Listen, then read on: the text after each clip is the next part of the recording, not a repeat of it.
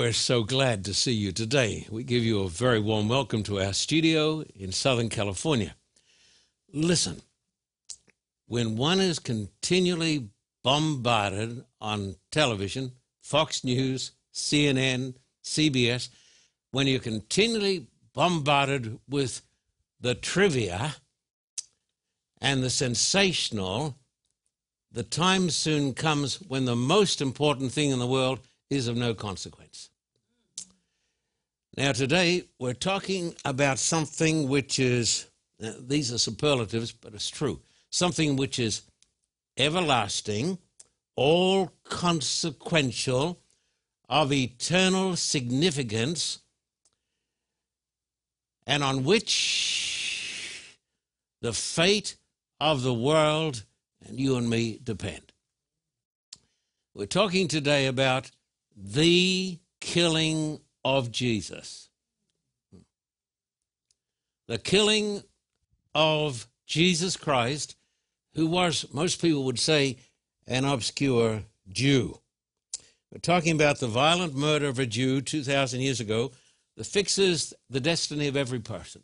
I want you to take your Bible, please, and come with me to the book of Acts, chapter 4, verse 26 down to 28. Acts chapter 4 in the Holy Bible, Acts chapter 4, verse 26 down to 28. The Bible says, "The kings of the earth took their stand, and the rulers were gathered together against the Lord and against his Christ. For truly against your holy servant Jesus, whom you anointed, both Herod and Pontius Pilate, with the Gentiles and the people of Israel, were gathered together to do whatever," now look at this too, "whatever your hand and your purpose determined before to be done." Now this talks about the people who were responsible for the killing of Jesus. I want you to notice this. The actors in the drama of the ages. The Bible says the Lord Almighty was somehow involved in this. This is almost too hard to believe that God was also responsible for the killing of Jesus. It says whatever his hand had determined beforehand to do. So God was also responsible. Of course, Jesus, the Messiah, was a willing participant in his own death. There was Herod Antipas, the murderer of John the Baptist, Pontius Pilate, the weak, vacillating Roman governor, the Gentiles, the Roman soldiers, and the Bible says the people of Israel. They were the chosen people. They were the people of the covenant. The Bible says the people of the covenant, the children of Israel, actually were responsible for the killing of Jesus, as well as some others. Now, before we discuss the actors, my friends, not everybody believes the Bible story that Jesus even died on the cross. The Muslims, on the whole, do not believe that Christ even died on the cross. Did you know that? And now, I know this telecast is going into Saudi Arabia and some other places. Most Muslims do not believe that Christ died on the cross. The Encyclopedia of Islam says the denial is in perfect agreement with the logic of the Quran. For Jesus to die on the cross would have meant the triumph of the executioners, but the Quran asserts this undoubtedly failed. They believe that if Christ, the Messiah, had died on the cross, then the will of God would have been thwarted. And so they believe that Allah is great, and Allah would not have allowed this. The Muslims, and most Christians don't, I think, understand this, the Muslims believe that Jesus was the Jewish Messiah and a mighty, mighty prophet of God. They say, peace be unto him. Of course, the state of Israel does not believe that. The Orthodox Jewish religion believes that Jesus was a fraud and an impostor. But the Muslims do not believe he was a fraud or an impostor, but they believe that he did not die on the cross. One Muslim theory is that Jesus was substituted and another person died on the cross while Jesus went to heaven. Did you know this? This is one of the big theories among the Muslims. Muslims do not believe that Jesus died for the sins of the world. They do not believe that Jesus made an atonement for the sins of the world. And of course, the Muslims are not alone in that belief. Now, we will pause and ask the really big questions. Number one, who, not who were, and it's plural, who were responsible for killing Jesus? Number two, does God understand human suffering and pain? One of the great arguments against belief in God is that if God loves us, why does he tolerate all of this pain in the world? What was crucifixion like? Christ was crucified. What was it like? What motives were involved in the killing of Jesus? And do mainstream, listen to this one, do mainstream Christians believe in slaughterhouse religion? I'll explain this as we go along. Many Christians, particularly in Southern California, say, if you believe that Christ died for your sins, you believe in a pagan concept. These people believe the theory of the moral influence. How did the affairs of King David and his family 3,000 years ago help me to understand God's problem with sin? Now, David had an affair. What has this got to do with the story of Christ? David had an affair with a beautiful woman. Then later on, one of his sons raped a beautiful girl by the name of Tamar. We're going to talk about this because this will help us to understand the problem God had with sin. And why is the understanding of the death of Jesus the most important thing in the world? 1,000,000 times more important than politics. Let me tell you something. All of the stuff you hear today on CNN and Fox and CBS and all these other things, within a few days or a few hours will be forgotten. All the stuff that we spoke about, we got so uptight about when the elections were going on and people were just about ready to die for it. Those things one day will be seen to be largely of no consequence. But there's one thing of consequence, and we're going to talk about that today.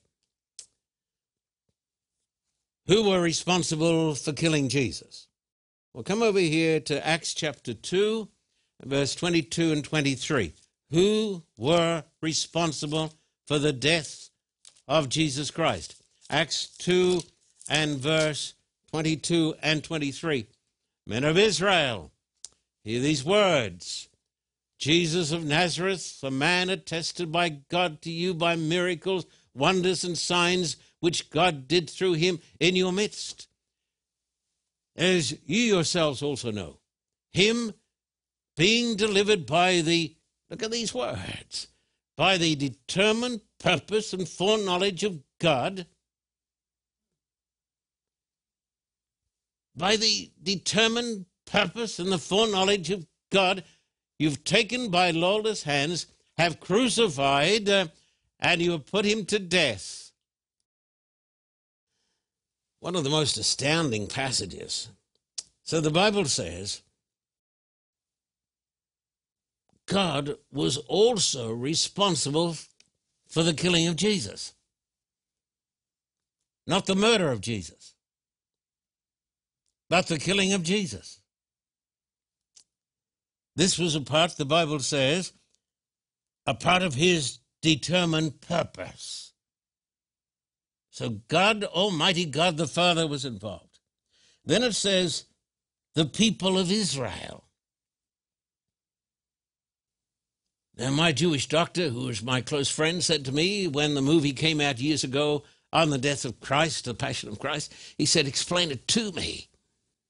It says that the Jewish people put Christ on the cross. I said, doctor, the Jewish leaders put him on the cross. Most of the early Christians were Jews. Jesus Christ himself was a Jew. But the Jewish leaders and the mob put him on the cross. Herod, Pilate, the Roman soldiers put him on the cross.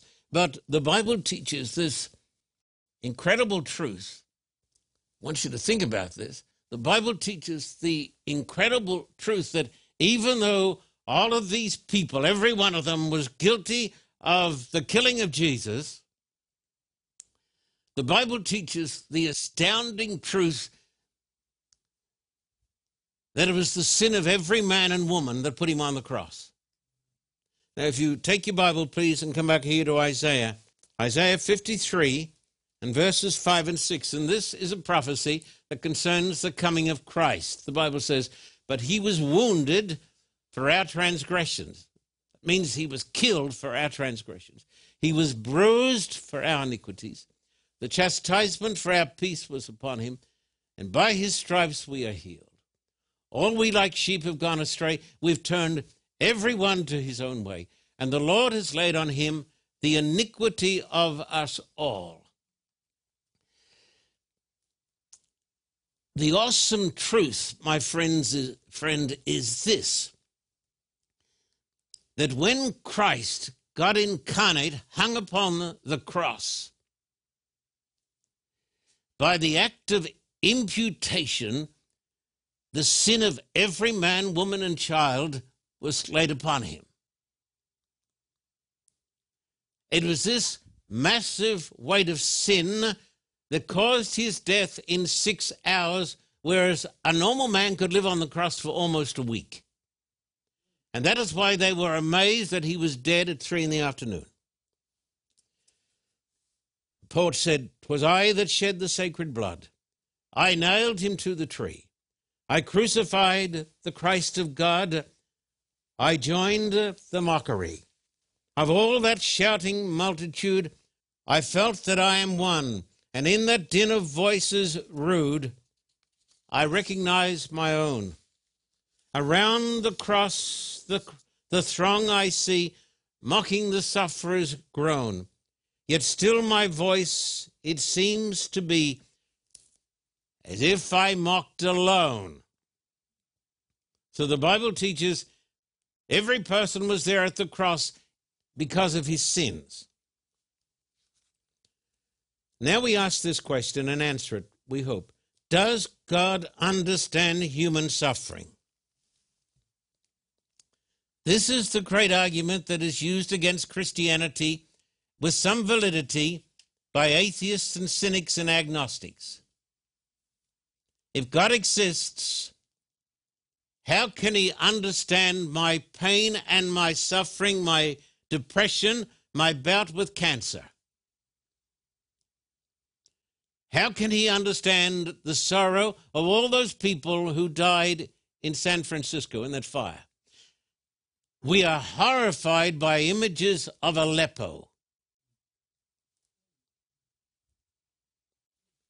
How does God feel about Aleppo? We understand somewhat from the words of, I think, Studdard Kennedy, when he said in his poem, God cried himself to sleep last night.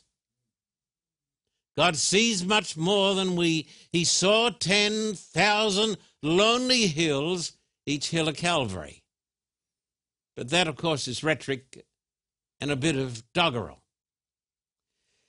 You cannot understand human suffering unless you understand and believe in the Trinity. Now come over here, and we spoke about this last week. Come over here to Philippians in the New Testament. The words of Paul, Philippians 2 and verses 5 to 8, my friends. Philippians 2, verses 5 to 8. Paul says, "Let this mind be in you, which was also in Christ Jesus, who being in the form of God."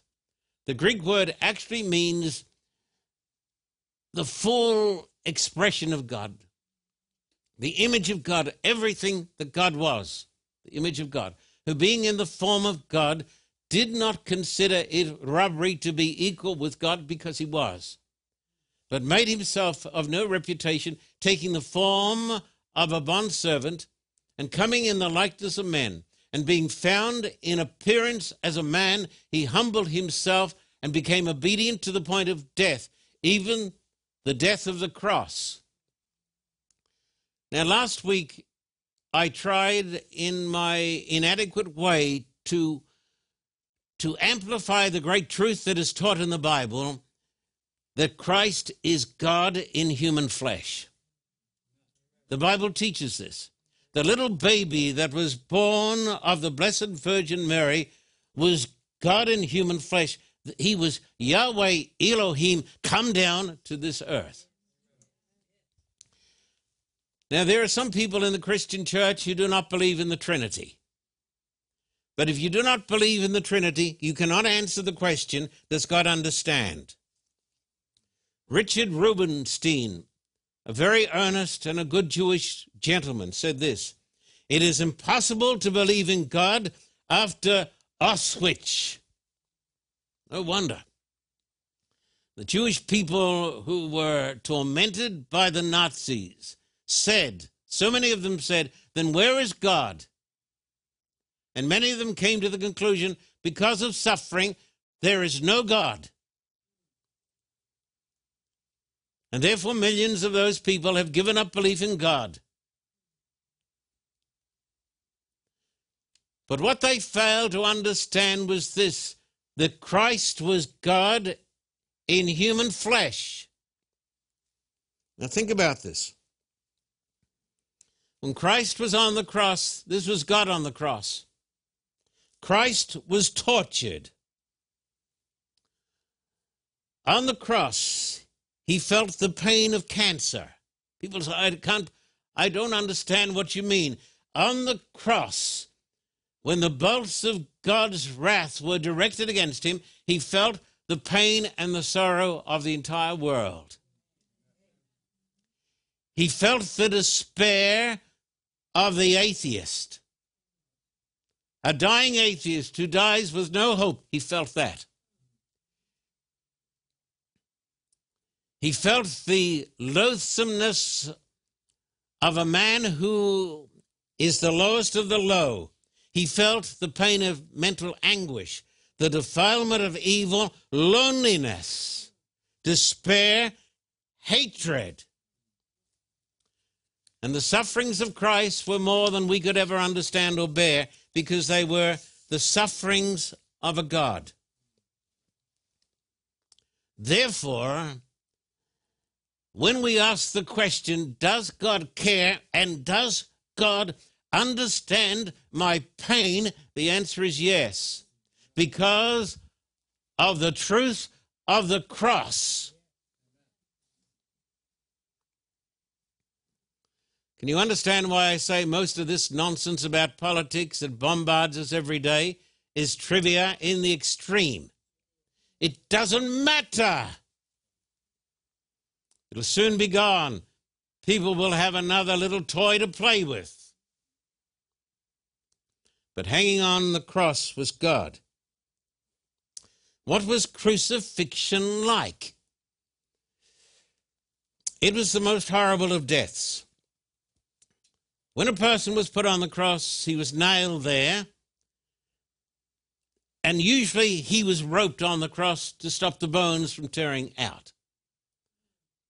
He sat on a little pin so the body could be held there, and there was something for his feet. His feet were crossed, and a nail was driven through the feet. The cross was a terrible death because the way the person was placed on the cross meant that he found it very difficult to breathe.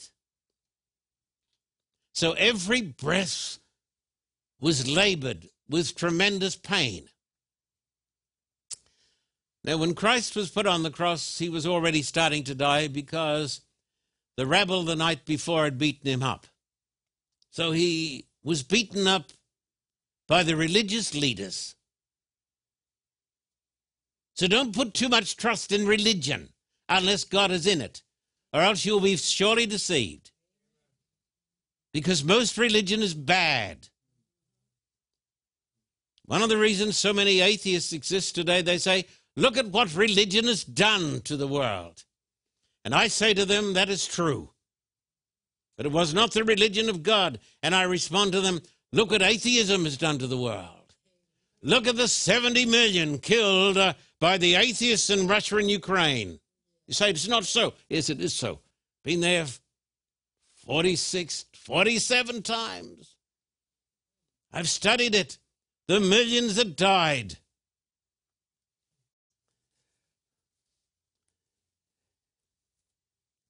And so the cross brought tremendous suffering to the person. He had lost a lot of blood. He was a strong young man in his mid-30s, wiry, strong, sun-tanned. After all is said and done, he was a carpenter. He was a real man, not an apology for a man. So he was dying by the time they got him on the cross, but he could still have lived for a few days because he's so strong with great tenacity. But in some way, sin was laid upon him, and this caused him to cry out, my God, my God. Now, this is why the doctrine of the Trinity is so important, because this man is God incarnate. One of my favorite authors is Dr. John Stott, who wrote the masterpiece, The Cross of Christ. Page 335, 336, Dr. Stott says, who came from London, I could never myself believe in God were it not for the cross. The only God I believe in is the one Nietzsche ridiculed as God on the cross. In the real world of pain, how could one worship a God who was immune to it? I've entered many Buddhist temples in different Asian countries and stood respectfully before the statue of Buddha. His legs crossed, arms folded, eyes closed, the ghost of a smile playing around his mouth. A remote look on his face, detached from the agonies of the world. But each time after a while, I've had to turn aside. And in imagination, I've turned instead to that lonely, twisted, tortured figure on the cross. Nails through hands and feet, back lacerated, limbs wrenched, brow bleeding from thorn pricks, mouth dry and intolerably thirsty, plunged in God-forsaken darkness. That, says Dr. Stott, is the God for me. He laid aside his immunity to pain. He entered our world of flesh and blood, tears and death. He suffered for us. So if you understand the doctrine of the Trinity that the Bible clearly teaches, you can never seriously doubt whether God understands pain or not, because he has felt more pain than anyone here could ever possibly understand or experience. He suffered the pain of every person who had ever lived and much more, because the sufferings of Christ were infinite sufferings, because they were the sufferings not merely of a man, they were the sufferings of a God. So does he understand? When perhaps I may feel depressed and the burden of life is too much, when perhaps I may feel discouraged, or when perhaps I may be feeling sick, I can know on that occasion that God knows because Christ was God. Now, here's an important question. What motives were involved in the killing of Jesus?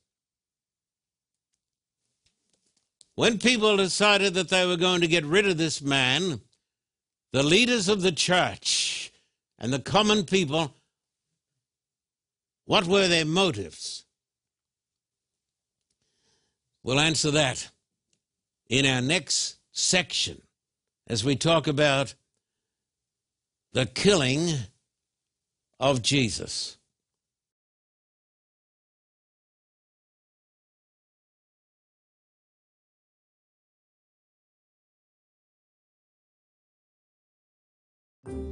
We should never say something is impossible, because Jesus said, with God all things are possible. It seems impossible to think that a group of Americans, Australians, could come here to Castro's communist Cuba and preach the gospel. We're here with the permission of the Cuban government. We've got special visas so we can preach here. I've had the privilege of preaching in the most difficult places, Moscow, all across Russia, all around Ukraine, dangerous places in Africa. But this is one of the biggest miracles of all. Here we are, the Carter Report team, just a little team. But we're here by the grace of God, because with God, all things are possible. But God works through people. He's working, glory be to God, we believe through us, but He's also working, my friend, through you. Because of your prayers and your support and your gifts, these people, many of them, are hearing the true gospel of Christ for the first time. So my heart is full of thanks to God and to you today. Would you please drop me a line? John Carter, Post Office Box 1900, Thousand Oaks, California, 91358. And of course, you can write to me at Terrigal in Australia. Let's get a fire going in this country. We have established a beachhead on the shores of Castro's Cuba, a gospel beachhead, not a military one. We are the ambassadors of peace, and we've come here to preach the gospel of peace. Stand with us, and thank you for your support.